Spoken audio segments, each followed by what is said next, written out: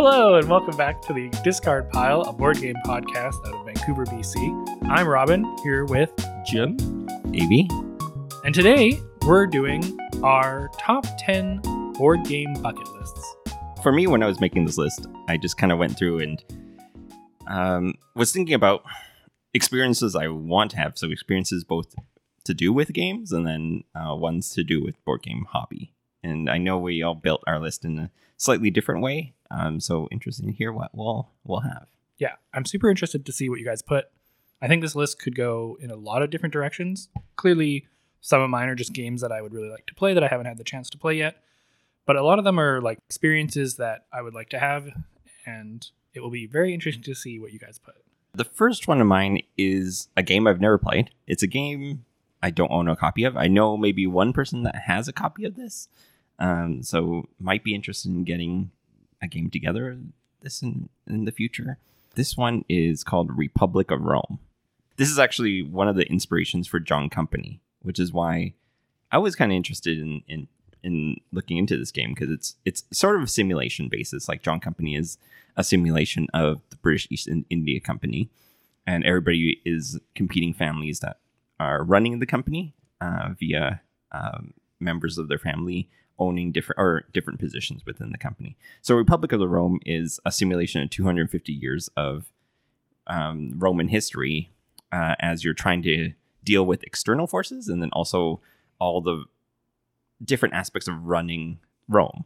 And so everybody is controlling different families that are powerful members of the aristocracy in Rome.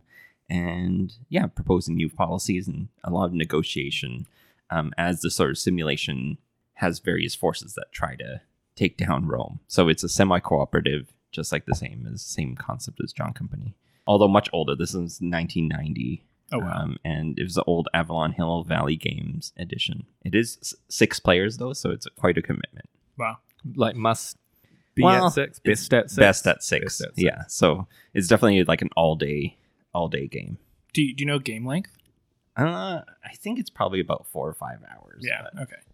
That sounds awesome. I would totally play this. It kind of, John Company captured me when I first heard about it. No longer has you captured. No, it does. And I think there's not enough games like it that kind of like live in that space of a little bit more fluid.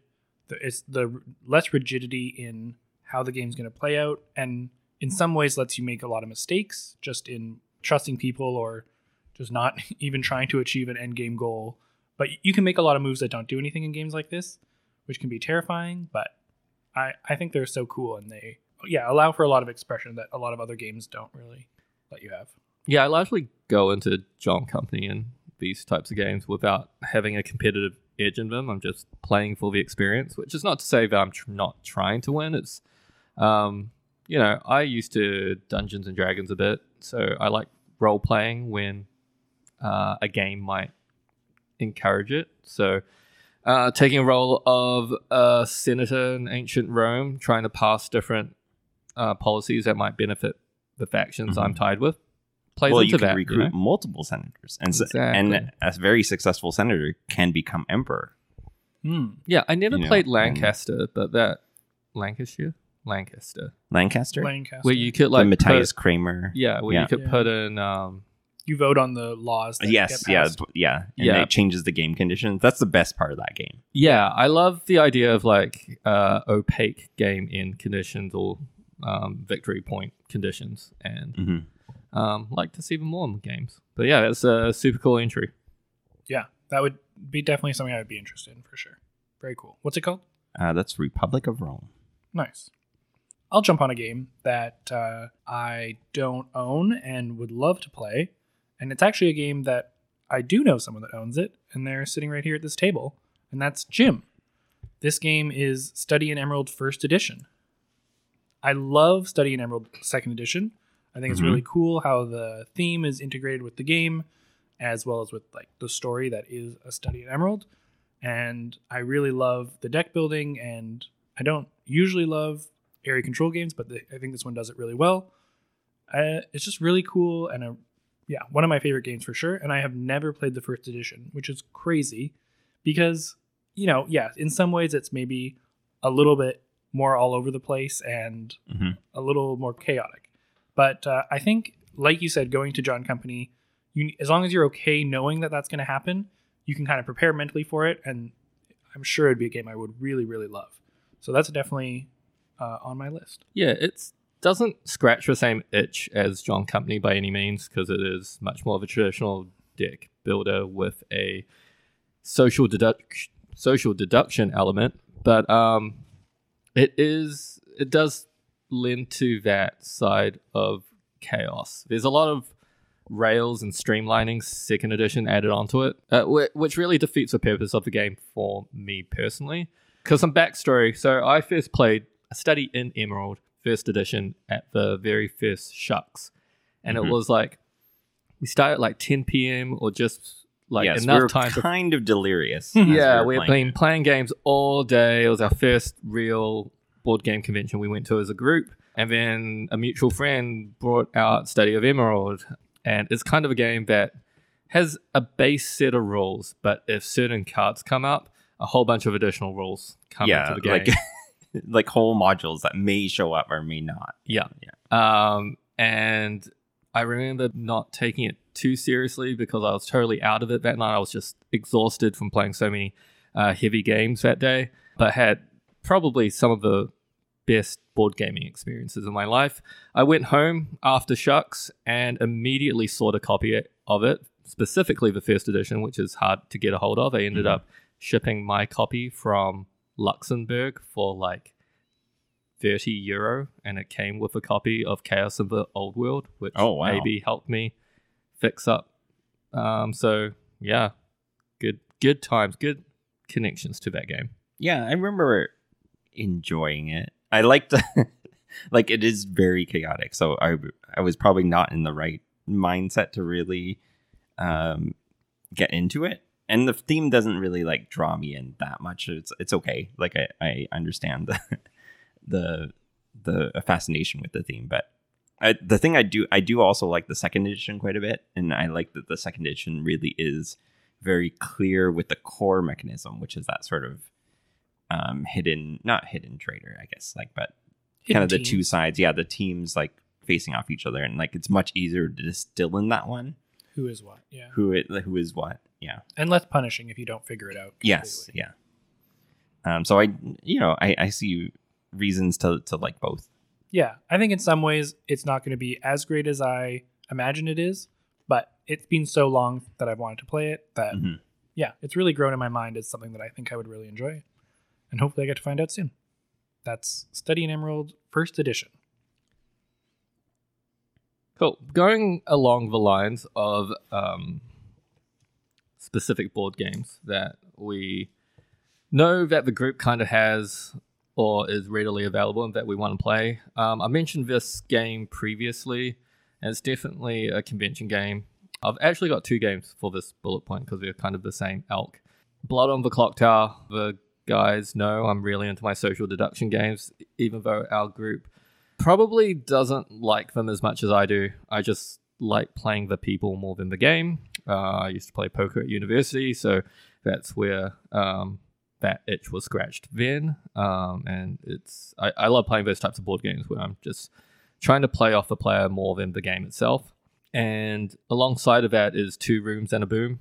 I just like the idea of a whole bunch of people who are enthusiastic about a board game coming in and being forced to talk to each other and determine what team you're on and play out that really great social aspect of the board gaming community. Yeah, I think so. Like these two specifically are so reliant on that sort of high player count and that sort of audience that really understands that type of game, that like they're really convention games in my mind, and I would definitely try them. And I have phases where I'm more into very social deduction games, but then not. But yeah, they're good. I don't know if I would ever really want to try Blood on the Clock Tower. It does the thing where, you all close your eyes and a bunch of stuff happens. I feel like those games obviously work really well for some groups, but there's a lot of time spent doing that. And if anything goes wrong or you're not having a great time, it kind of elongates the amount of time you're playing the game. Whereas something like Two Rooms and a Boom, I would 100% play. It, you just get right into the action. Each side is constantly talking and constantly negotiating various things. I think it's a lot less, reliant on knowing the game and being in love with the game mechanics. Like, I feel like at a convention, I could grab someone who might just be visiting for whatever reason, pull them into a room and say, with these 28 other players, we're going to play this game, which is going to be really fun. I would not feel comfortable doing that with Blood on the Clock Tower. I feel like you need people to buy in to Blood on the Clock Tower. You can't just spur of a moment, let's break it out. These people have to be into social deduction. They have to know each role inside and out, or at least the roles within that game itself. And you need that dedicated storyteller, which, a lot of modern day dungeon crawlers are moving away from having a dedicated GM. So this is kind of going the other way. But from what I hear, it really helps out with both the storytelling and keeping players who might be identified or eliminated early engaged with the game. So yeah, it's still on my bucket list. I don't know when I'll get to try it out. Hopefully conventions will still run it in the next couple of years and I can give it a go. But that was Blood on the Clock Tower and Two Rooms and a Boom. I think this would have been on my list 3 years ago as well. So I just Wait, haven't why evolved 3? yet. Why 3 years? Because I got to the point where I didn't think I was going to ever find that group. Like, I would want to play it with all of my friends, like the people that I play games with and that I know.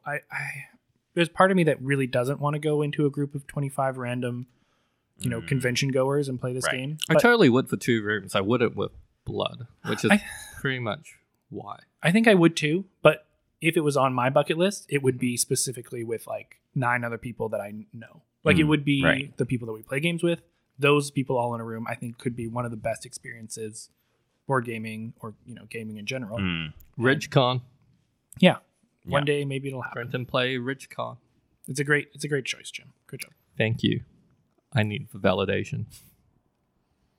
Reflecting back on my list, and this has to do with the next one, I realize all of these are like very player count dependent, I would say. Yeah. But this next one is on the list because I don't really play that many 2-player games. And this one in particular is very intriguing because, it's quite lauded in board gaming. But this is Twilight Struggle. And this is one that I've never played. And it used to be number 1 on BGG for a long time, but I just never had it or knew anyone that, would have really wanted to engage with it. So, yeah, this is definitely up there for me. Yeah, I've played this one a very long time ago. I don't really remember how it went. I remember that it wasn't really something I enjoyed at the time, but I could tell that it was a very deep game and that, obviously a very special game. I do have Twilight Squabble if you ever want to play that, which is the 10 the game, little 10 card tiny mini one. game. Yeah, this is a great choice. I think it holds like a special place in board game history. And yeah, definitely an interesting one. Why just like all the things I know about it? Yeah. It's just never really emerged that. And I don't actually see it out on trades or anything. Like I guess people don't really sell it if they own it. But Yeah, I'll play. Yeah, 2-player, I mean, obviously can be a little bit hard to find the time. And Yeah, it's mainly if people. it's like 90-minute 2-player. yeah, this is a little bit longer, isn't it? It depends on the play of it. It can end pretty Right. early, but it can also go quite late. Mm-hmm. There's multiple end conditions. Yeah, I think it's funny. It makes a lot of connections to what Jim was saying about Blood on the Clock Tower before, where it's very group dependent. If you're playing with someone else that's experiencing the game for the first time, I think it would be a really great experience. But if you've played a bunch of games of it, you're just going to demolish your opponent. So exploring what's in the deck, and yeah. Apparently it's a big part of the game. Okay. My 2-player game that's on my list that I would love to try is a Star Wars game. It's in fact the best Star Wars game of all time. Like highest ranked. The highest ranked Star Wars game of all time, and that is Star Wars Rebellion. Right. I just picked this up recently after a long time of wanting to play it with the expansion, which apparently makes it much better, and is a game that I've wanted to play since it came out quite a few years ago. Mm-hmm. It is a 1v1 game. You can play 2v2, but most people say it's strictly best at 1 versus 1. It's a game where one person plays the Empire and is searching for the Rebel base, and the Rebels are slowly trying to gather plans to destroy the Death Star, as you would in the movie, as happens in the movie. Oh, spoilers! Spoilers we'll put a warning at the beginning of this episode. Oh, Star Wars spoilers! If you haven't seen episode 4, 1, 2, 3, Oh, I've seen 2. and Rogue One, I've seen 2. all the characters are in it. You can have, for example, like Chewbacca can get frozen in carbonite or whatever it is instead of Han Solo or Luke. Instead of Han Solo? Who gets frozen in carbonite? Han, yeah. Okay, great. Yeah, instead. So I mean, various characters can play various roles in the storyline, which is kind of funny.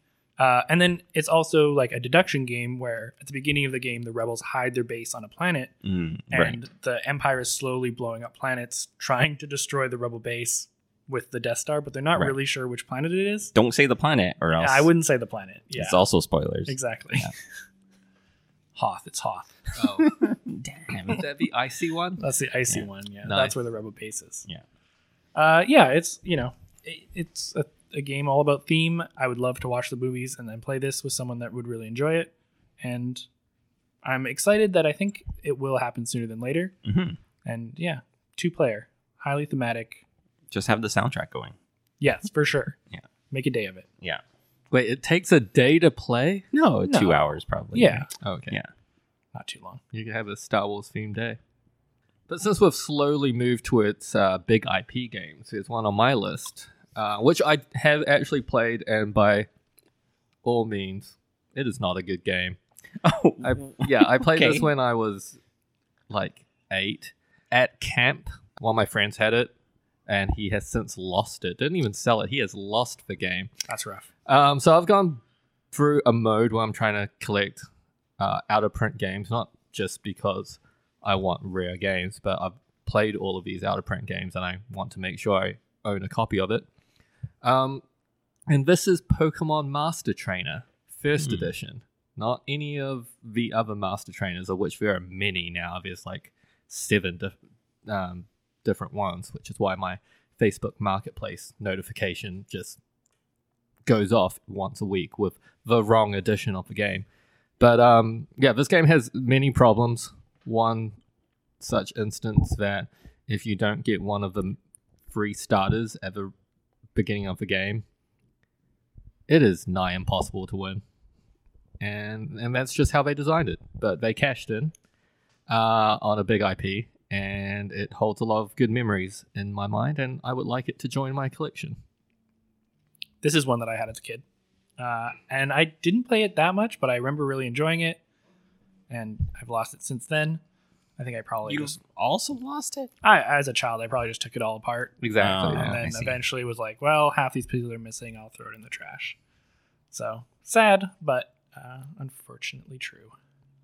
But yeah, I would, definitely play it again. Yeah, I think it'll be terrible. Actually, I was going to say it's probably good for like a board game study on how we would take a game and improve it. Yeah. But I just don't think they designed that game, with the means of it being anything more than something they can sell a lot of. Mm-hmm. So right. I'm not sure if it's even worth that exercise.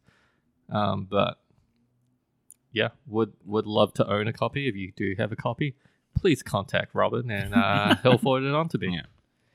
That was Pokemon Master Trainer, first edition.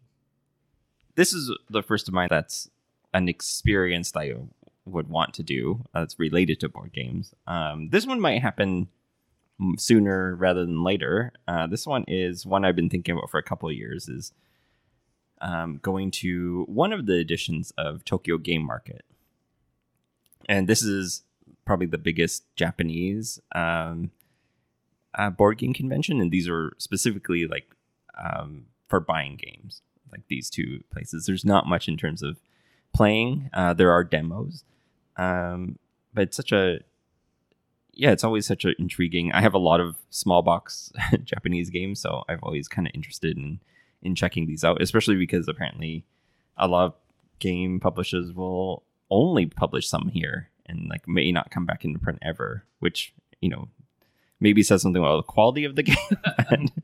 But you know, there's usually a lot of things I want from each of the game market lists, so definitely would maybe want to go this year and check it out and pick up a few titles I've been wanting to get. Yeah, I would love to do this one day. I think it's not at the top of my list of all of the various game things that are going on in the world, but yeah, definitely a really cool and kind of different experience related to gaming. Yeah, and again, like I would do other stuff there. Like I would go because it's around the same time as one of the biggest art book fairs in the world, which is the Tokyo Art Book Fair. So I'll probably go for that and the game market, and then also go to a couple of cities I haven't been to, probably like Osaka or so. I do worry with conventions about the language barrier, but if this one's more of a marketplace, then yeah, just because, especially in board game conventions, you're going to want to learn how to play the game, and if there's a language barrier, that might be more difficult. I think the bigger publishers will have like English rules. They usually provide them on the outside of the boxes or like alongside the boxes. So cool. That sounds great. My next one is a game that I have played, but I've never played it in this specific way. And this game is Memoir 44. So Memoir 44 is a Days of Wonder game that's been around for quite a long time now. It's a World War II game where you have infantry, tanks, artillery, you're rolling dice and trying to destroy your opponent's units, which, if you've destroyed enough, ends the game in victory. This is a really simple game, but gets elevated if you have 2 copies of the game. You can mix them together to play a 4 versus 4 team variant. And this is called Memoir 44 Overlord. The idea of playing anything with 8 players is kind of crazy, as so many games just don't go up to that level. And to play a game where there are teams of 4 players each sounds really cool. And because Memoir 4 is so simple, it feels like a game that, you know, could be pretty fun played that way. Mm-hmm. I've watched a couple videos of other people playing it. It seems pretty cool. And yeah, just like a really interesting experience. Wait, it's an official variant? It's an official variant. Okay. Does this mean there's multiple maps? Yeah, there's multiple maps. So you can either buy like specific maps for it, or you can just put 2 main boards together, which makes an extremely long map. So there's also specific missions? There are specific missions built for it, yeah. If you buy, so you could play with the original cards, or you can buy a Memoir 44 Overlord box set, which comes with a specific deck made for that system as well. Okay. Yeah, so I've been slowly trying to acquire a couple of copies of Memoir 44 and trying to get the Overlord deck and hoping that, yeah, one day could play a 6-player like 3v3 or an 8-player 4v4 version of the game. That'd be great. Yeah, it'd be fun. It is like not really, you know, dudes on a map war games. But it's got that, you know, you're acting as like a general in a war. Yeah. Right. And there's a specific mission. So it's not just like moving, rolling dice and what have you, seeing what happens. I mean, a lot of it is that, but there's a lot of strategy involved. It's less tactical than I thought it'd be in the game we're playing. But yeah, because there's a lot of really cool cards in the deck. But like this game you have to flies. You have to like get in position for those cards, or yes and like no. that. Like I stacked one side of the battlefield and just couldn't draw into the cards I needed to activate my people, which is a bit frustrating. But having those challenges come up and trying to figure your way around them without losing too many of your troops is a puzzle in itself. So it's not just like a mirror trash, dudes on a map, roll some dice and see what happens. There's an underlying strategy that's worth exploring in Memoir 44. Okay. Yeah, in the 4-player version, 3 people are playing the game. So there's 3 battlefields going on, 1 versus 1 versus 1, basically. Mm-hmm. And then 2-player are the generals, which is basically the draw deck, and they're determining what the players are drawing. Oh, so they draw all the cards at the beginning of the round and then like distribute them out to the players. And then those generals now have to decide how they're going to use those cards in their battlefield. Oh, okay. Yeah, so if you want to give Jim a bunch of good cards and then say, okay, we're going to push the left flank really hard, but, you know, maybe Robin's sitting on the right-hand flank and I'm just like feeding him the crap cards that I draw because we're just not going to push that side. Instead, we're going to defend over there. That's like a strategic choice that you're making. And then you have to kind of tell your generals that like, hey, you're getting the weaker cards right now, but it's because we're trying to put pressure over here. And then later get into a position. Tell me when you're strong. I'll feed you some good cards. And then we'll strike on that side of the board. Okay. Yeah, sounds cool. I don't know much about the core mechanics of it's a lot of rolling dice and hoping. Yeah, hoping. Yeah. But something that sounds like a lot of fun. That's Memoir 44 Overlord.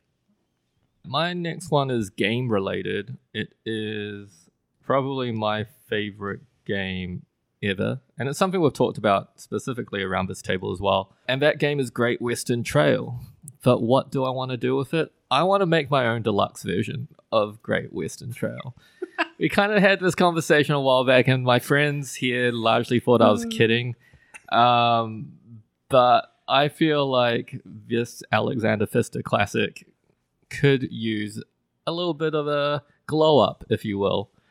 At the time, we had played Orleans as well, and I was like, well, a bag builder is pretty similar to a deck builder. So I want to, go out and find little cow meeples and paint them and replace all the cows in the deck with cow meeples.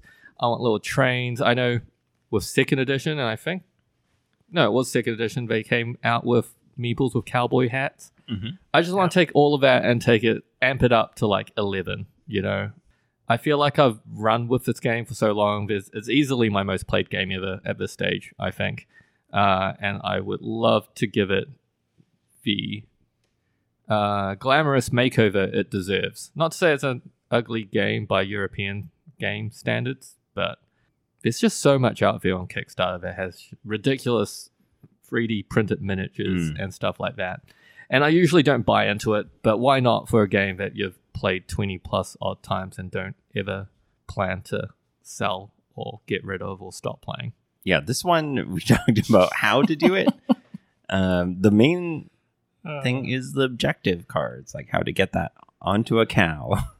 But I guess you could like letter them and like assign a letter to your objective card and put that lettered cow into your deck so you know which one you're drawing, which objective card you're drawing.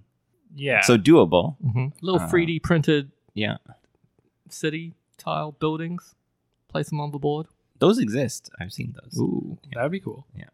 There's a couple things. One is that I know you can buy a little horse for your cowboys. Mm-hmm. I think that would be like an easy way to start out your upgrade. Yeah. But then imagine if that little horse had a whole bunch of little cows following it. And that's exactly what I was going to say. So I would do this if we decided to rule that it's all open information. Because currently your hand of cards that are cows is not open information. But if you had to move the cows behind you on the track. I thought they would just be in a bag. Like a bag builder. It'd be a bag builder. Yeah, but then you have to draw them into your hand, right? Yes. And then you're going to hide them from your opponents in your hand? Oh, so just the drawn ones. The drawn ones are revealed. Yeah, and I don't think that. I think that's fine. And then you must put them on the board where you are. Or where behind your little horse. Your person. Yeah. Yeah.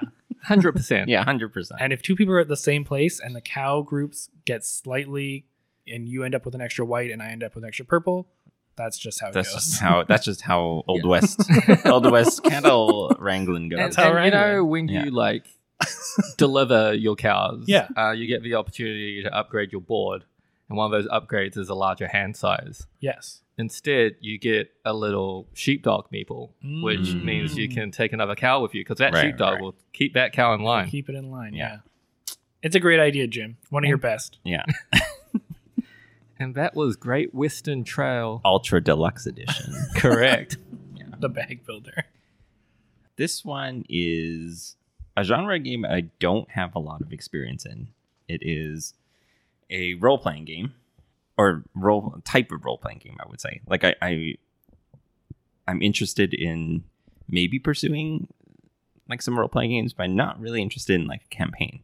So I've heard of these ones called like one-shot RPGs, where they are like one session and to kind of tell a complete story. And I'm kind of intrigued about doing some of these. One that I know, a group of guys that have recently done this. It was 10 Candles. Have you guys heard of this one? I don't think I've heard of this one. No. Basically, the game is a tragic. It's described as a tragic horror game for 3 to 5 players and a GM. And you have a set of 10 tea lights and a dark room. And the lights are the counter for the game, a countdown for the game. And really, by the final scene, there's only one tea light. And when the light goes out, everybody has died. All the characters have died. There's no survivors in this game. And the whole story takes place within that time frame. So I know it seems like interesting systems for storytelling, a lot of these little one-shot scenarios. So yeah, I think that's really cool. There's a lot of interesting stuff that people do with this. The one that I have heard about, I can't remember what it's called, but it uses a Jenga tower. And every time something happens that's negative in the game, you're forced to pull a piece out. And just the same way that the game is going to end when everyone dies in the candle game, the tower will eventually fall and the game will end. And whatever thing was slowly happening will occur when the tower falls. So it kind of puts a limit on how long the game can be, and it will always be a one-shot because the tower will always eventually fall. And it also adds a sense of tension to the game just very naturally because you're all worried about it falling, and you know that time is running out whether you like it or not. I think stuff like that is really interesting. An RPG with a dexterity element. Yeah. Mm-hmm. So not to be reductive, I get the Jenga tower because it's a game of chance and beer by nature. How does the candles add to the RPG? How does it? Oh, I think certain portions of the story you have to blow out a candle. So it's a kind of representing that hope is dwindling in the world. Yeah, it's cool. I mean, it adds an atmospheric element. Yes. more Yeah, than for sure. anything else. Not really maybe a mechanical element. Yeah. But, Well, and just that experience of being down to one candle and the story ending is something interesting that it builds up to. yeah. It's not spoilers because it's in the first description of the game, but Yeah, we could try something like that out one evening, just because I feel like it's summer. It's the time for role-playing games. Am I right? is it? Sure. Stranger Things. That's what they True. did, right? I Yeah, haven't seen the... I haven't seen the show that I'm assuming. I just name dropped. They're It's like a game- kids, right? Yeah, That's what they're yeah, going to do. yeah. They're going to It's get a out TV for show summer. about, Yeah. They like Dungeons and Dragons, right? Yeah. And that was one-shot RPGs. Specifically 10 candles. My next bucket list item is a game I have kind of played before, but not this version. So, a long time ago... In a galaxy far, far. It's Star Wars again. It's Star Wars again. It's Yeah, Star Wars okay. again. That was the RPG. Yeah. No, a while ago when I first got into board gaming, I played this game called Rex. And I loved playing the game. It was very fun, but it didn't really make it as one of my favorite games back then. But there was a lot of really cool things happening. And Rex is a game based off of Dune. So when Fantasy Flight lost the license to Dune, they made their own universe out of Twilight Imperium, and they just put that universe into this game. This game is a social game where there's a map in the middle of the table and you're vying over various parts of the map. But the thing that makes it really interesting is that every player has a really, really interesting player power. For example, one player can write things down, and no other player can write things down. There's one player that gets all the money spent in the game. Well, and the player that can write things down, I'm guessing in that version, can also see the cards that go into people's hands. Yes, exactly. Yes. That So is they true. know all the information. Well, almost all the information. Exactly. It's like an Okay. open information game for them, but for no one else. Yes. There's players, that get all the money that are spent on certain things in the game. So every time someone buys a unit or an item, the money goes to them. I can't remember if that's what you're buying. Yeah. There's a player that has a chance to guess which player will win the game. And if they guess correctly, then they win themselves. They have to also guess on which turn that player is going to win the game. So all these really interesting player powers culminate into a really interesting social and war game of sorts. And because Dune has been so popular lately and the movies have come out, I've really dived back into that universe and reread a bunch of the things that occur in the story. And I think the theme of that game would really add to Rex, and it would be a game that I would really love to try out. So I don't know if it's going to happen this year or next year or in the next little while, but eventually at a convention or something like that, I definitely want to play Dune. Yeah, I definitely played this one again. I've only played it once, and Jim was at that table as well. Yep. I did not have a great time with that, but that was just how certain things worked out in the game. Right. But I love dudes on the map, giant 6-player war games like that. I'd be down for that. I'd be down for Game of Thrones 2nd Edition. I'd be down for, I can't think of, Twilight Imperium. Yeah, I think Game of Thrones 2nd Edition and Dune, for some reason the theme brings me in enough that I would be okay playing these longer and, maybe more confrontational games that I usually wouldn't be wanting to play. And for me, Twilight Imperium obviously is amazing, but doesn't have that same pull. Right. I think in Game of Thrones 2nd Edition and Dune, there's more of a system. I don't know. I've never played Twilight Imperium, but it feels like there's more of a system around like sort of the politicking or like playing the player abilities as well. I love that in Game of Thrones specifically, is you're vying over the 3 overall powers in the game while also simultaneously competing for taking over territories. In June, something I really enjoyed that is a problem I feel in a lot of other area control games is alliances. Alliances can only be forged at certain times in June and can only be broken at those times as well. Right. Forcing you to partner up with someone who's progressively getting weaker. I was that person. Yeah, so I think it solved a lot of the king making or just beating up on the person in first until the person in second overtakes, while providing a very atmospheric area control game. Yeah, so that's mine. Dune the board game, not Rex. My next thing is an experience rather than a specific game. Something I've also talked about quite a lot, which I think generally lends itself to being a bucket list item. So we play a lot of board games together. I have recently moved into a new place, and one of the things I really want to do is build my own board game table. We have a mutual friend who's got a background in woodworking, and we've kind of on and off gone through certain designs for board game tables, but I think it's a relatively inexperienced operation for the two of us to invest in creating a table that really sparks joy while we're playing games. We're a group that loves to sleeve our cards. We're a group that loves to deluxify when it calls towards it. So I think the table is the next thing. And I have a lot of issues with a lot of tables online. They're overly large and have a lot of bells and whistles that I don't really care for. And they just don't look modern. I find a lot of the tables are these burly oaken role play medieval style games. But look, you can put a cup holder here, and this is an area where you can store your dice or cards, and there's a lot of that which I feel is fine for a table, but you're adding a lot of extra room for things you might not necessarily need. They all kind of look the same exactly as well, but are you thinking of one that has like a cover? Yeah, so the cover's actually the largest bit we've been going back and forth about, because we'd obviously want a cover so it can be a dining table as well. There's always a risk of spillage, so you don't want to have slats over the table because water will still get between them.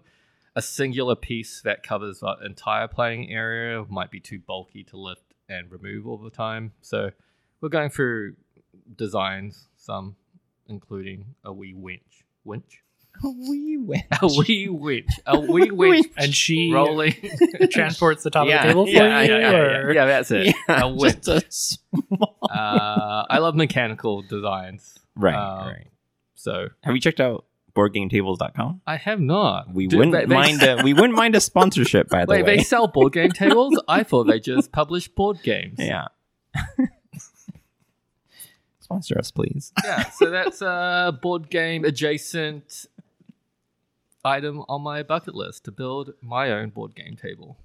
My next one is actually a 3 games from a duo of designers that I really love. All the games I own from them. It's just these ones have not hit the table. I haven't, part of it is also like sitting down and digesting the rules and being in the mood to tackle these ones. But this is a duo designers known as Splatterspellen. And the games in question are Roads and Boats, Antiquity, and Horseless Carriage. So 3 games that I'll get to the table at some point. It's not like anything stopping me other than my own, rule book reading pace. But yeah, I think Roads and Boats and Antiquity are definitely some older titles of theirs that I definitely want to try. But yeah, that is on my to play list. I definitely want to play all 3 of these games. I think Horseless Carriage is the number 1 on that list for me. Mm-hmm. I think it maybe is a little bit more digestible. Mm-hmm. Yes, I more it feels modern. like it. More modern. Yeah. But because of that, I think Roads and Boats and Antiquity have much more like diverse mechanisms Mm-hmm. and are going to feel way different than many modern board games. Yeah. I would like to play all 3. But yeah, I mean, I agree. It's going to take a lot to learn them. Yeah. And probably the first play is going to be pretty wonky because a lot of the time you don't really understand how those games work until you're halfway through it. Mm-hmm. But yeah, definitely 3 games that I would love to try out. Yeah, I mean, our group lends itself to these types of games. We do enjoy our heavy games amongst all else. We haven't been playing a lot of heavy games lately, though. So would love to dive into Horseless Carriage specifically again, mostly because it's the newest one for me. I played Bus at Shut. Mm-hmm. That was fun. And Food Chain Magnate's always a favorite of mine. That one's hit the table the most. And some of them I just want to retable again, like Great Zimbabwe or Indonesia. Great Zimbabwe never clicked for me, but I hear that people do love that mechanism. Mm-hmm. But I love Indonesia. I love Excel spreadsheet, the game. There's a lot of really a lot of cool things in both those games, so I'm sure all 3 of these would be great as well. And that's Splatterspellen games in my to play list. My next one is a collection of games that I have played before, but only once and long enough ago that I don't really remember everything that was going on at the time. But it's a whole series that has really, really intrigued me, but has never quite got to the table in a way that I felt like I've really explored it fully. And that system is the coin system. Mm. I think all of us are interested in this. Definitely Mm-hmm. AB has expressed interest. I think probably Cuba is just where to naturally start, and that's a good place to do it. But all these games are on my list. They all are super interesting themes. They seem to have really interesting mechanics and play into part of board gaming that I classically don't love, where, it is very combative. There is a lot of things happening on a map. There is a lot of randomness in the deck of cards that's coming out. There is a lot of predicting what your opponent is going to do in which actions you take or allow them to take. So, but the mixing of all those together seems so interesting to me that I'm willing to break all these prejudgments that I have on the system. And yeah, would really love to jump in and play not only once, but like maybe 2 or 3 times in a weekend and flush out the system. Yeah, I really want to do, I don't know if you have Falling Sky. That one interests me. I have Falling Sky. A bit. Cuba Libre I've played twice before and found it quite enjoyable. I've also played, was it Distant Plain? Yeah, Distant Plain is the one I have played. Yeah. Fire in the Lake is supposed to be really good. I have that as well. And then I'd love to try Gandhi, but anyway, it is one of the heavier ones. Right. But yeah, I think I would really, really enjoy these games. And it's been a bucket list item for such a long time that it's hard to leave it off this list for me. Yeah, I love storytelling games or games that tell an overarching scenario in interesting ways. And I feel that's coin, obviously. Plus it's rooted in history. So I'm going to learn something at the same time. And it balances out by having these really core decisions that you have to make, because every card is different. Every faction is different. Your goals you're achieving are both at a strategic level as well as a tactical level. They're just really interestingly designed games. Well, and intricately related in terms of how the roles balance each other in most cases, which is also why they are sometimes, I think, like harder to table, because you kind of want that perfect player count for each one. Yeah, definitely. Player count's a big part of it. And then also just having players that understand what's happening. Yeah. I think playing it a second or third time in a weekend would really allow you to understand more of what's happening right going from the get-go of the game and not to kind of be fumbling around for the first couple of turns. Anyway, the coin series. My next bucket list item is generated from the thoughts that we play a lot of new games once or twice and then never see them again. I'm so proud that our group completed Gloomhaven. Never did I think that we would complete a game that requires more than 10 sessions, let alone 50 sessions on a dedicated evening every week. Right. But we did, and that was some of the funnest times I've had. So low-hanging fruit on my bucket list, easily get through Frosthaven, get through Ticket to Ride Legacy. Mm-hmm. And I think at least both of these games will be on AB's list. Not his actual bucket list, but things to do the next things year. to do. Like, for sure, like Frosthaven. When we start, we'll finish it. Because, like, same with Gloomhaven, it's just such a compelling system. Mm-hmm. Like, I never... I was part of that campaign and then also did about over 50% of another one and never felt like I was playing the same thing. We just fell in love with the dungeon crawling system that Gloomhaven brought out. And I point that out because I feel like Robin did not. And that is interesting to me as well because he's Robin's the kind of guy I talk to about gameplay mechanics a lot because he's very conscious of gameplay mechanics and he's very in the know of what's happening amongst board games or what makes interesting design decisions within a game. And it just didn't click for him when I feel when we played first couple of scenarios. Probably won't see him on my Frosthaven table, but yeah, Ticket to Ride Legacy. In some ways, it was just the amount of sessions I knew I was going to have to commit to. Mm-hmm. I think at the time of my life, I was pretty busy and didn't feel like I could be there every week for it. I liked the game a lot. I mean, I'm playing it online right now, solo. With no undo button. With no undo button. Well, there is an undo button, but it undoes your whole like turn, which is so brutal when you forget you only have range of 3 and then you don't move far enough to hit the thing and then you don't read. Anyway, it doesn't matter. Yeah.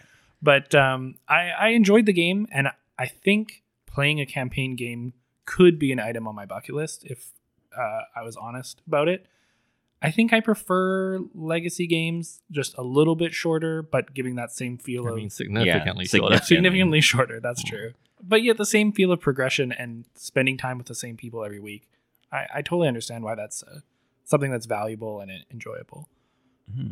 And yeah, in an alternate reality, I would have loved to play Gloomhaven with you guys. And that was Frosthaven and Ticket to Ride Legacy. This next one is one type of experience I've never done. I've been to a couple of board game conventions, and they're all both in Vancouver. So there's Shucks.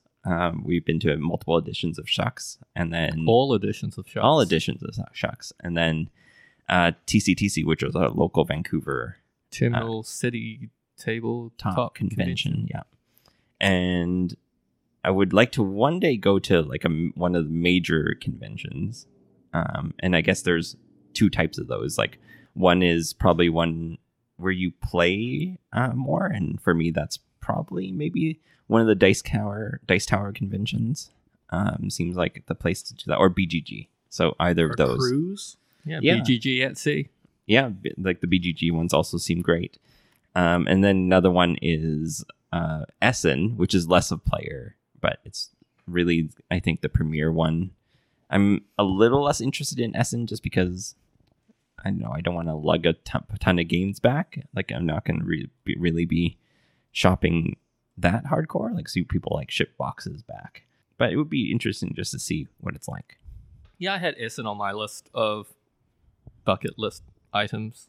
It's I don't know. To me, in my head, I built it up as to the home of board games, just because the majority of games I like playing are Euro games, and that is a premier European game convention.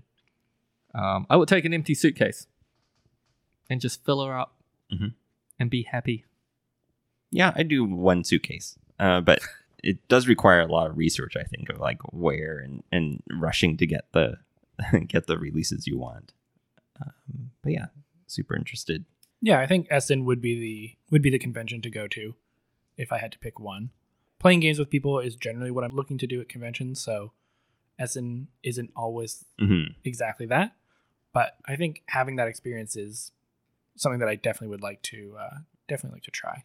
Yeah, that's why the BGG ones fit, right.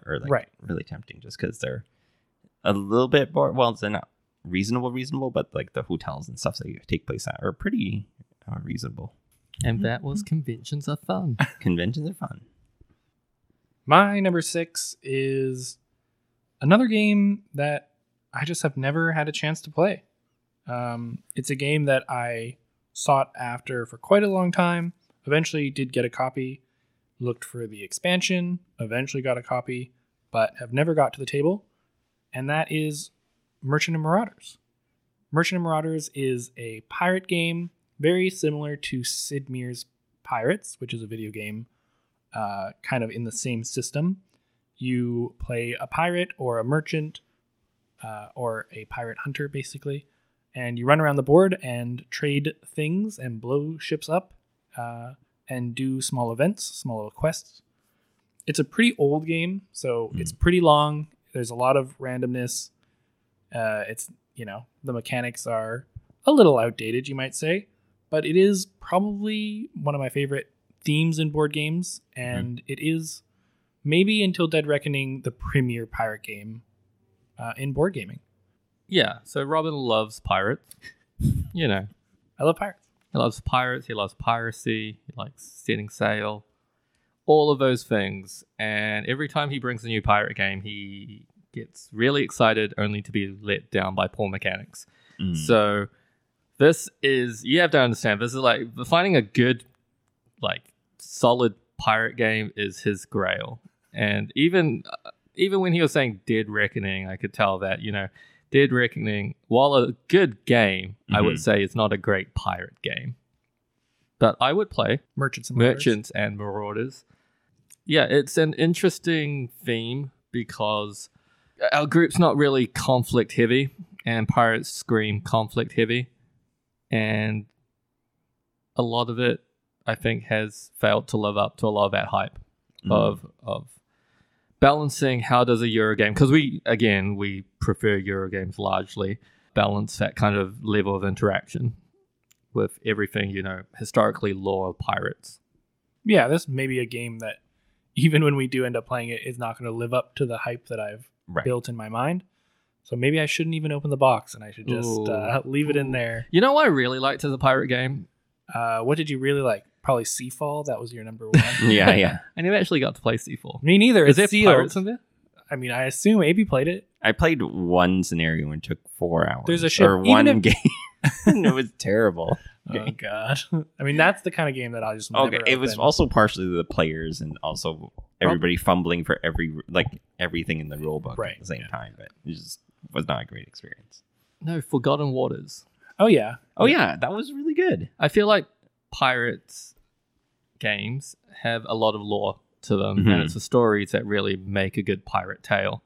Yeah. And that was an extraordinarily good game for that. And mainly, probably I'm the only one that feels that way, because I expected it to be just another kind of ad-lib storybook game. But we were actually doing things, making decisions, and both in a co-op way and in a way that just benefits my character's growth, which to me is a pirate thing to do, So did you try that one? Yeah. I did like that. It was good. Right. It is, the story, like Jim said, it's really good at telling stories, and it kind of does the thing. It's more of a storytelling game. Yeah. 100% a storytelling game.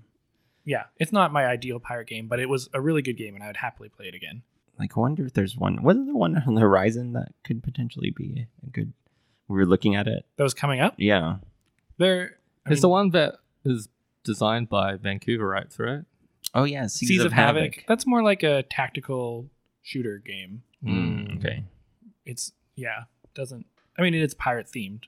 Right. But I guess my ideal pirate game is, lots of exploration, lots of trading, lots of upgrading your ship. I think hiring a crew is such a big part of pirate games for me. Yeah. I don't think Merchant Marauders is going to fit the bill, but it is a game that's been on my bucket list for so long that I couldn't not include it here. Mm-hmm. And yeah, Zaya Legends of Adrift system is like a very similar pirate-esque game, which is in space. Space Pirates. Right. So not quite the same, but maybe that'll be something that fills this gap in my life eventually. There's the Firefly board game as well. Yeah, that's true. Haven't played or read the rules or anything, but I know there's the People Sunday love it. group Mm-hmm. are into it. Yeah. So anyway, Merchants Marauders and any pirate game that ends up being my number one pirate game. I'm in a constant search. Why don't you be the change you want to see in the world, Robin? The next item on my bucket list, AB has already achieved this status, as we've talked about on previous podcasts. It's held in very high esteem now.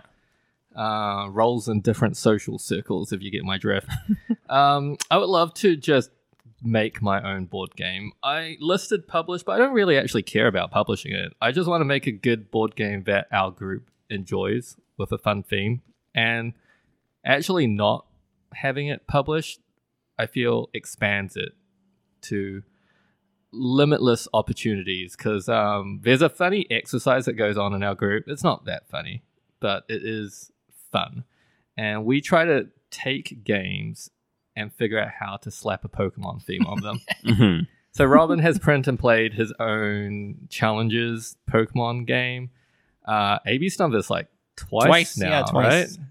Yeah, Pokemon themed Avenue or Kokoro Avenue, the Kodama. So it's Pokoro. And the other one was taking Equinox by Reiner Knizia, and now it's Pokénox. Yeah. Before we used to have sessions at my place, we used to meet up at a cafe close to where a couple of us lived, and on occasion Robin would rock in and be like, I have a new game idea and I've written it down on some cards, let's test it out and see where it goes. And I think our group especially is very well balanced in terms of what we find interesting, fun, and just joyous to play. And I would love to collaborate with these guys to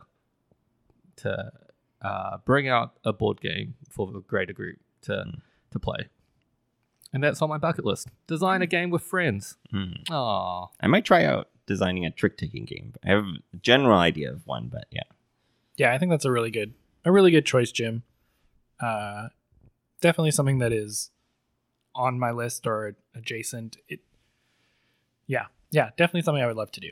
The one card I designed in the Maracaibo expansion. And you won't shut up about it every day. It took me about it was my first idea. I submitted in that email. It was like 30 seconds. Like, how about this? And they're like, yes. Yes. No to your other More, ones. please. Yeah, no to all the other submissions. Now but he's this, on a yes. 3-game contract. Yeah. 3-card contract. Yeah.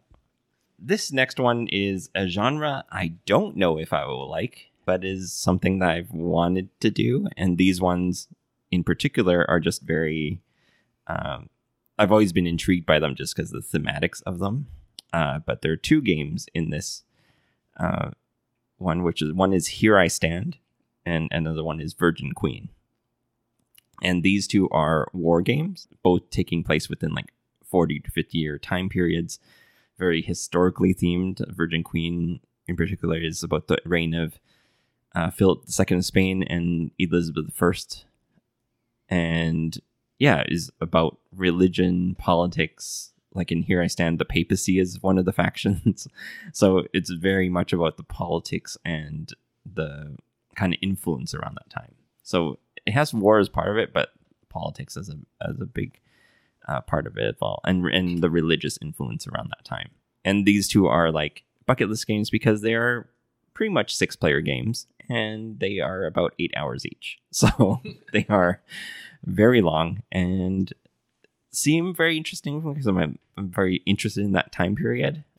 And yeah, so one day maybe I'll get a copy of one of these and force 7 other people to play, or 5 other people to play it with me for. I mean, you wouldn't have hours. to force me, maybe.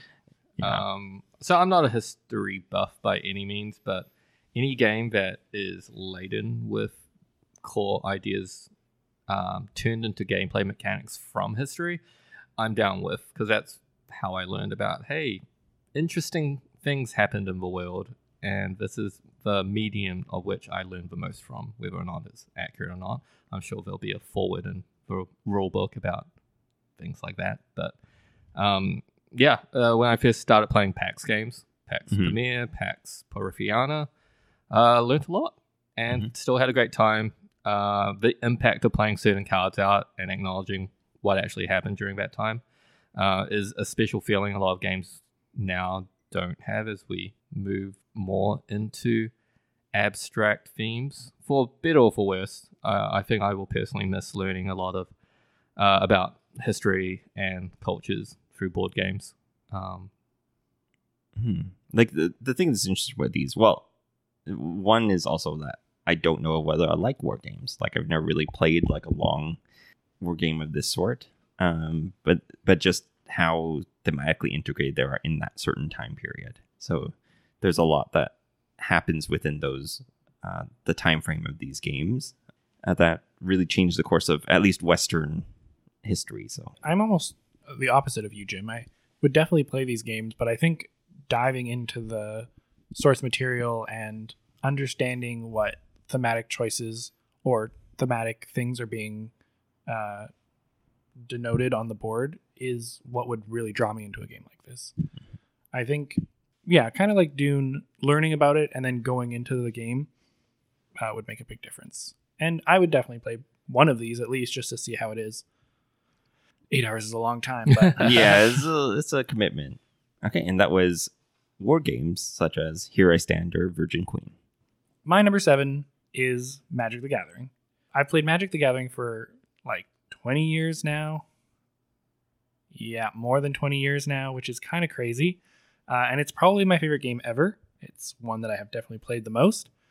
And in Magic, there is a type of format that you can play called a cube draft. And a cube draft is when you get 8 people together, you all build decks with a set number of cards that are pre-chosen before the draft. And you play those decks against each other in kind of tournament style, and you make a night of it.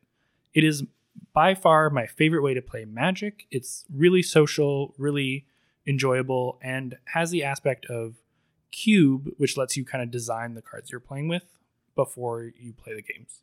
Usually when you do cube, you pick from all the Magic cards in the world, you put your favorite ones together, and you make a cool set of cards that everyone gets to enjoy.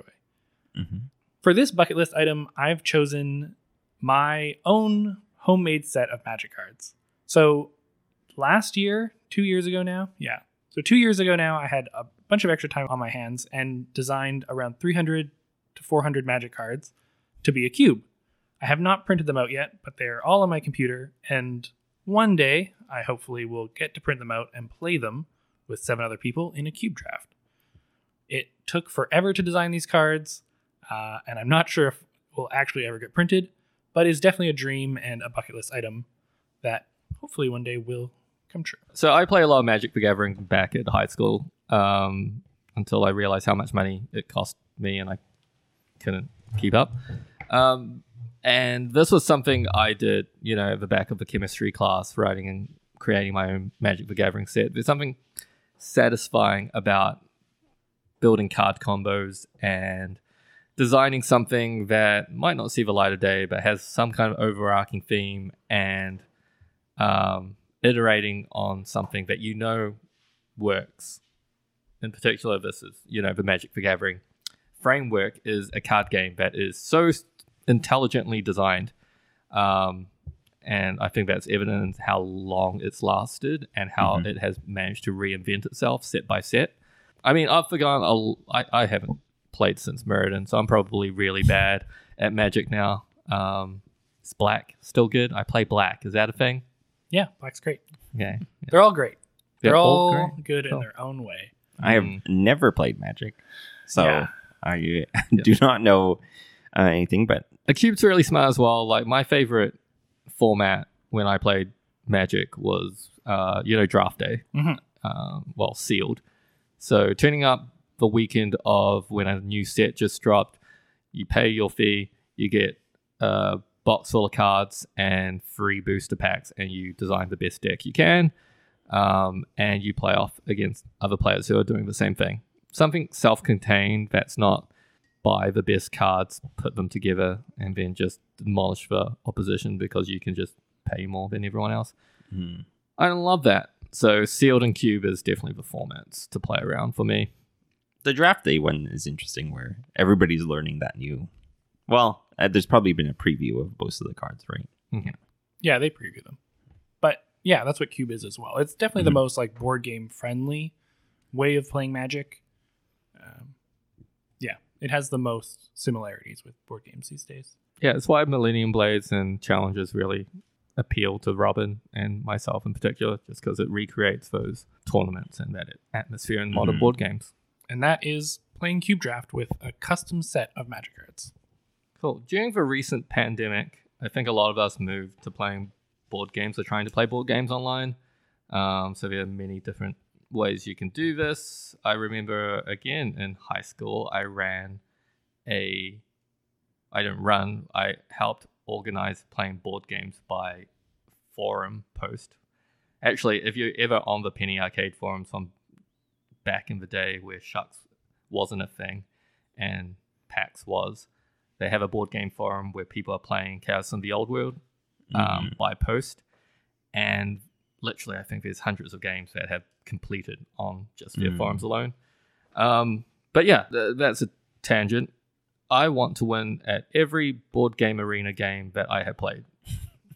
Simple as that. I took advantage of Board Game Arena because they're a great service and they have mini games and continue to have mini games that are legitimately great games. So this was like the easiest way during the pandemic for me to play new games and really explore especially older games online. So I think I've played probably about 70% of the collection on Board Game Arena, including the really weird card games that are on there. But I'm not good at games. So I would love to just prove myself wrong and grab a victory. Really, my aim is 100 ELO on every game on Board Game Arena. But that's more than one victory. Yes, and it's hard to describe what ELO is. Right. So I will just start low and try to gain a victory in every game, and then see if I can work my way up to 100 ELO. The first game on my list, which I've played, I think, 4 games of on Board Game Arena without a victory, is Madeira, which I'm currently playing 3 games now. It is a tough game.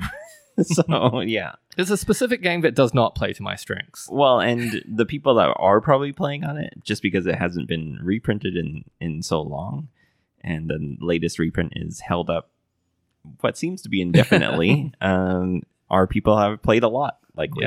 Yeah. So they are probably very good. Yeah. It's something. I know I always end up going in the hole of certain games, but it would be interesting to go back and try to win ones I haven't, for sure. Or like when I first got in board game, it was Puerto Rico that was like trying to like get a win, and it took so long because everybody's so good at it to get a win. But I remember one day you turned up to games telling us you were playing a game of Puerto Rico, and you did something so out of the normal meta that you were called out on it. Yeah, they were like, "Why did you attack me? I'm last." I was like, "What do you mean?" So it's also really interesting to see those metas online. It does give you that opportunity to deep dive in games and to find things like that, and just to be disruptive is kind of hilarious. Yeah, I think this is such a cool thing to try to achieve. It's just like completely unattainable for me. Basically, I mean, I just don't play that much on Board Game Arena, and when I do, like AB, I just play like 50 games of the same game. But I think it's such a good way to kind of learn new games, and not just learn the rules, but understand how they work. And I think it's a really cool way to think about how you spend your time playing games. And that was my goal, to win 1 game of every game I played on Board Game Arena. Do you think you would ever like get scared? Like you wouldn't join a new game because you're like, Add No, another no, one no. on your. What if thing. I'll never win this one? Yeah. You guys This is know the rest of my life. You guys know that I joined games on. I probably shouldn't say this online because people are going to hate it when I join their games. Don't say that. Yeah. Yeah, I joined games on Board Game Arena to learn the rules of how to play that game. Oh, you're not the only one. Lots of people do that. Yeah. So I've had big board game conventions. This one is another kind of experience thing, but specifically a very niche convention. There's a couple of these that happen. Like there's ones for 18xx. There's ones that are specifically for types of war games. This one is called T8, and it's in Cincinnati. And I think it's invite only too, so I'd have to probably message people and see if I could get an invite to it. But it's specifically a trick-taking convention. And there's actually two. There's one that happens in Portland as well. And I'm like, and you want to go to the Cincinnati? Well, one? I don't know. One of them, I could take the train down to Portland for the weekend or something. And it seems so interesting to be kind of immersed in this system I'm kind of enamored with.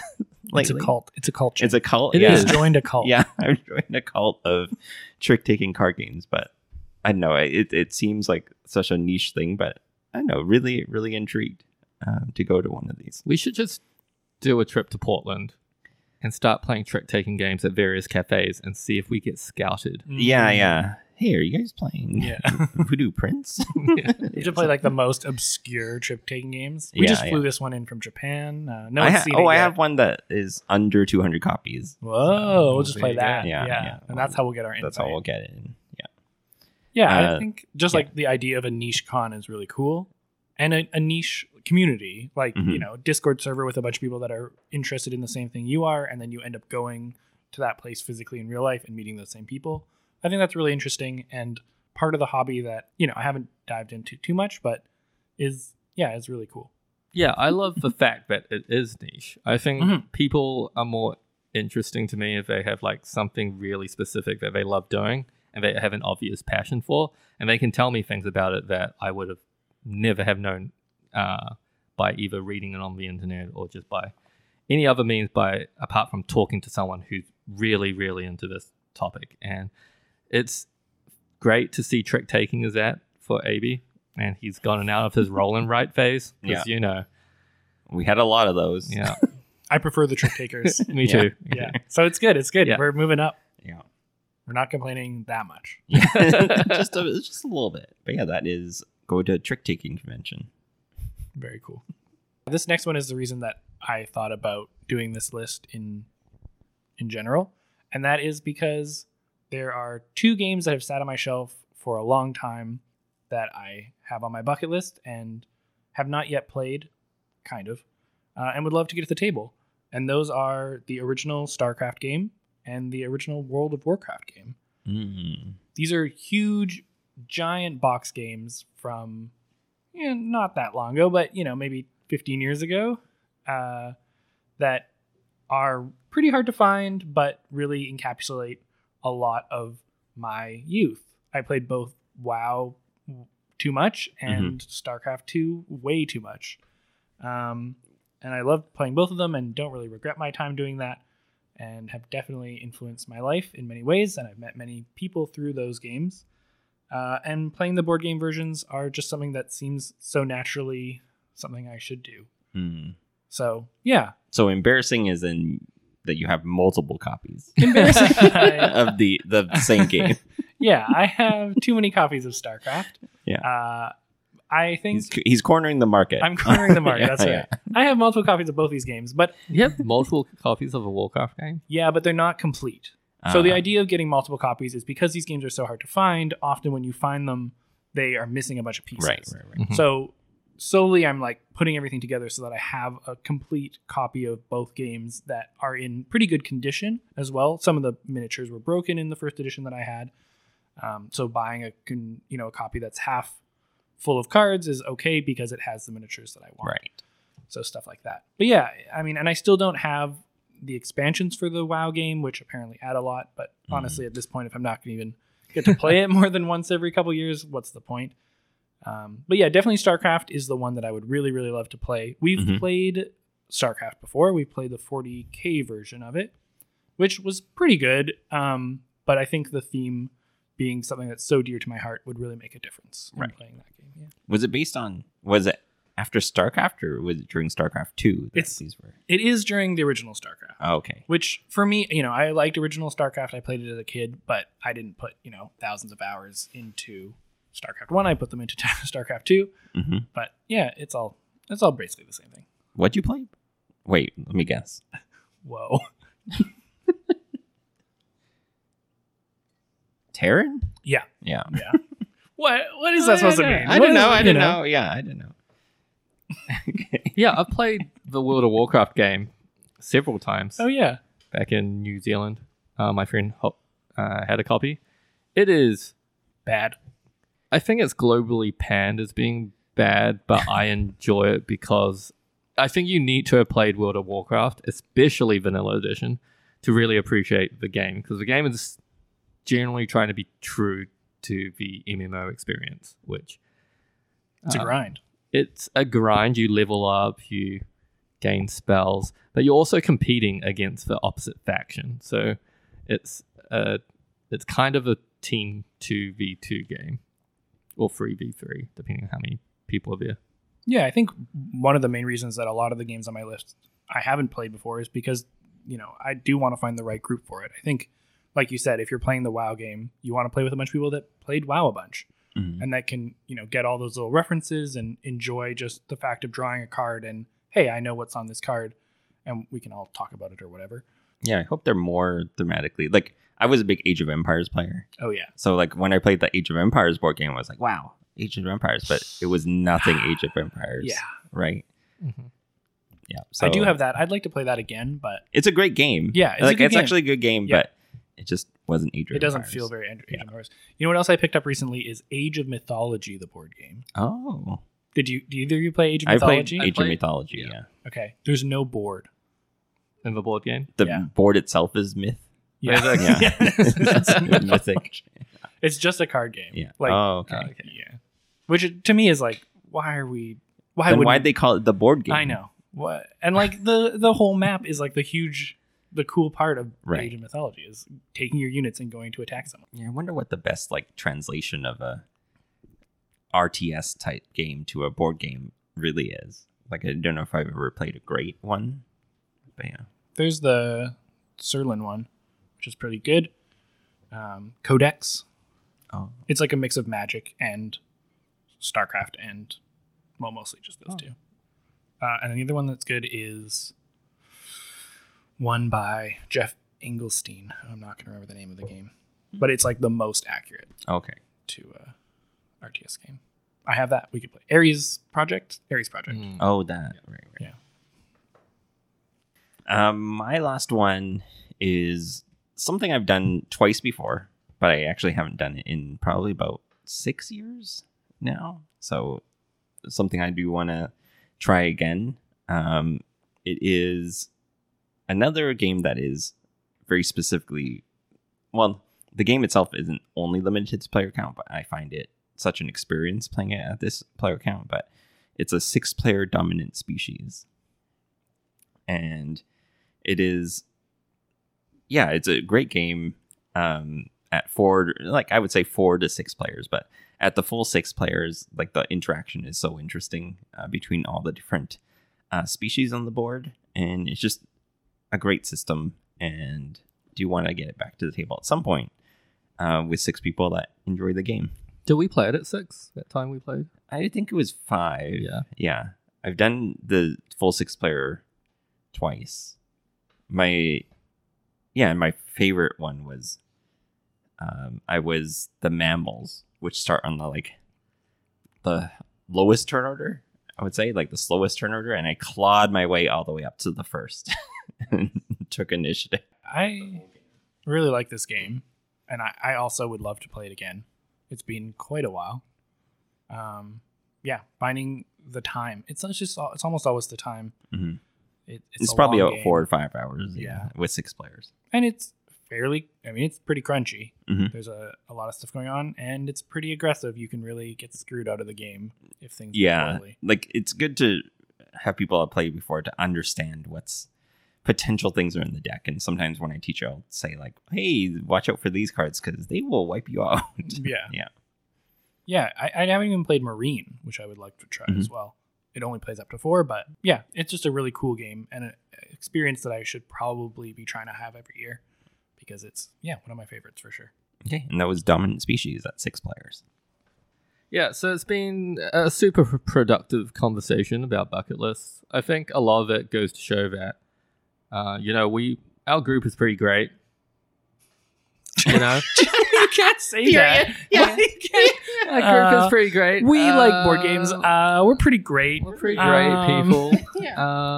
And we just Board like game the tables can sponsor us. We're pretty great. Oh my God. Board game tables aren't going to sponsor bad people. BoardGameTables.com. Now, it's super interesting to see that a lot of our bucket list items is mainly due to time. I think we've got an alignment of what we want to do across board gaming. We all want to do a bit of design. We want to deep dive into games. We want to play a lot of the unique things that are coming out because we are in a booming time of board games where there are a lot of very interesting, diverse ideas hitting the market. The evolution of board games, I think, is really at its peak over the last 3 to 4 years, and it doesn't seem to be slowing down. So we expect a lot of these titles to continue to be on our bucket list as things come in and just don't get reprinted, which is unfortunate. I'm excited to talk about them too. Like if we do ever achieve these things or we play a game that we really want to play for a long time on our bucket list, it'll be fun to talk about if they achieved that same sense of excitement that we thought they would or were as fun as maybe we had hoped. So yeah, definitely revisit these items as they cross our path and talk about them more on the podcast. Well, thanks for tuning in to this episode of The Discard Pile as we went through our board gaming bucket lists. I think it was a very special episode as we managed to go through a lot of things that are really important as individuals in the board gaming scene. A lot of it we love to see weren't just individual board games, but experiences that really make this hobby as exciting as it is. And I'm sure as this hobby grows, there'll be more things that we add to our bucket list. And I, for one, am happy to be going through this board gaming journey with the people in my life. That's been us on this Saturday afternoon. And oh look, there's no smoke in the sky. What a great day to maybe go outside, see some friends, and maybe play a nice game of Concordia while drinking a fine chilled Pilsner. I've been Jim. I've been Avi. I'm Robin. And we'll see you next time on The Discard Pile. Oh, we weren't saying that all together. Thanks so much for listening. We'll see you next time. Bye-bye.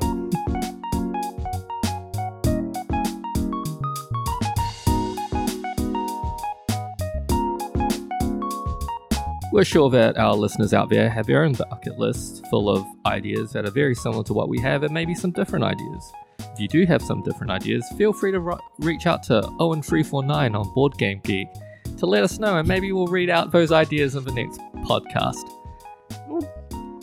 Okay. Will we?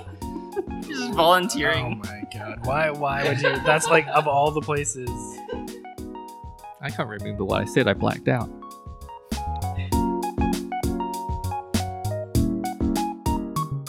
What's the intro music again? I need a reminder.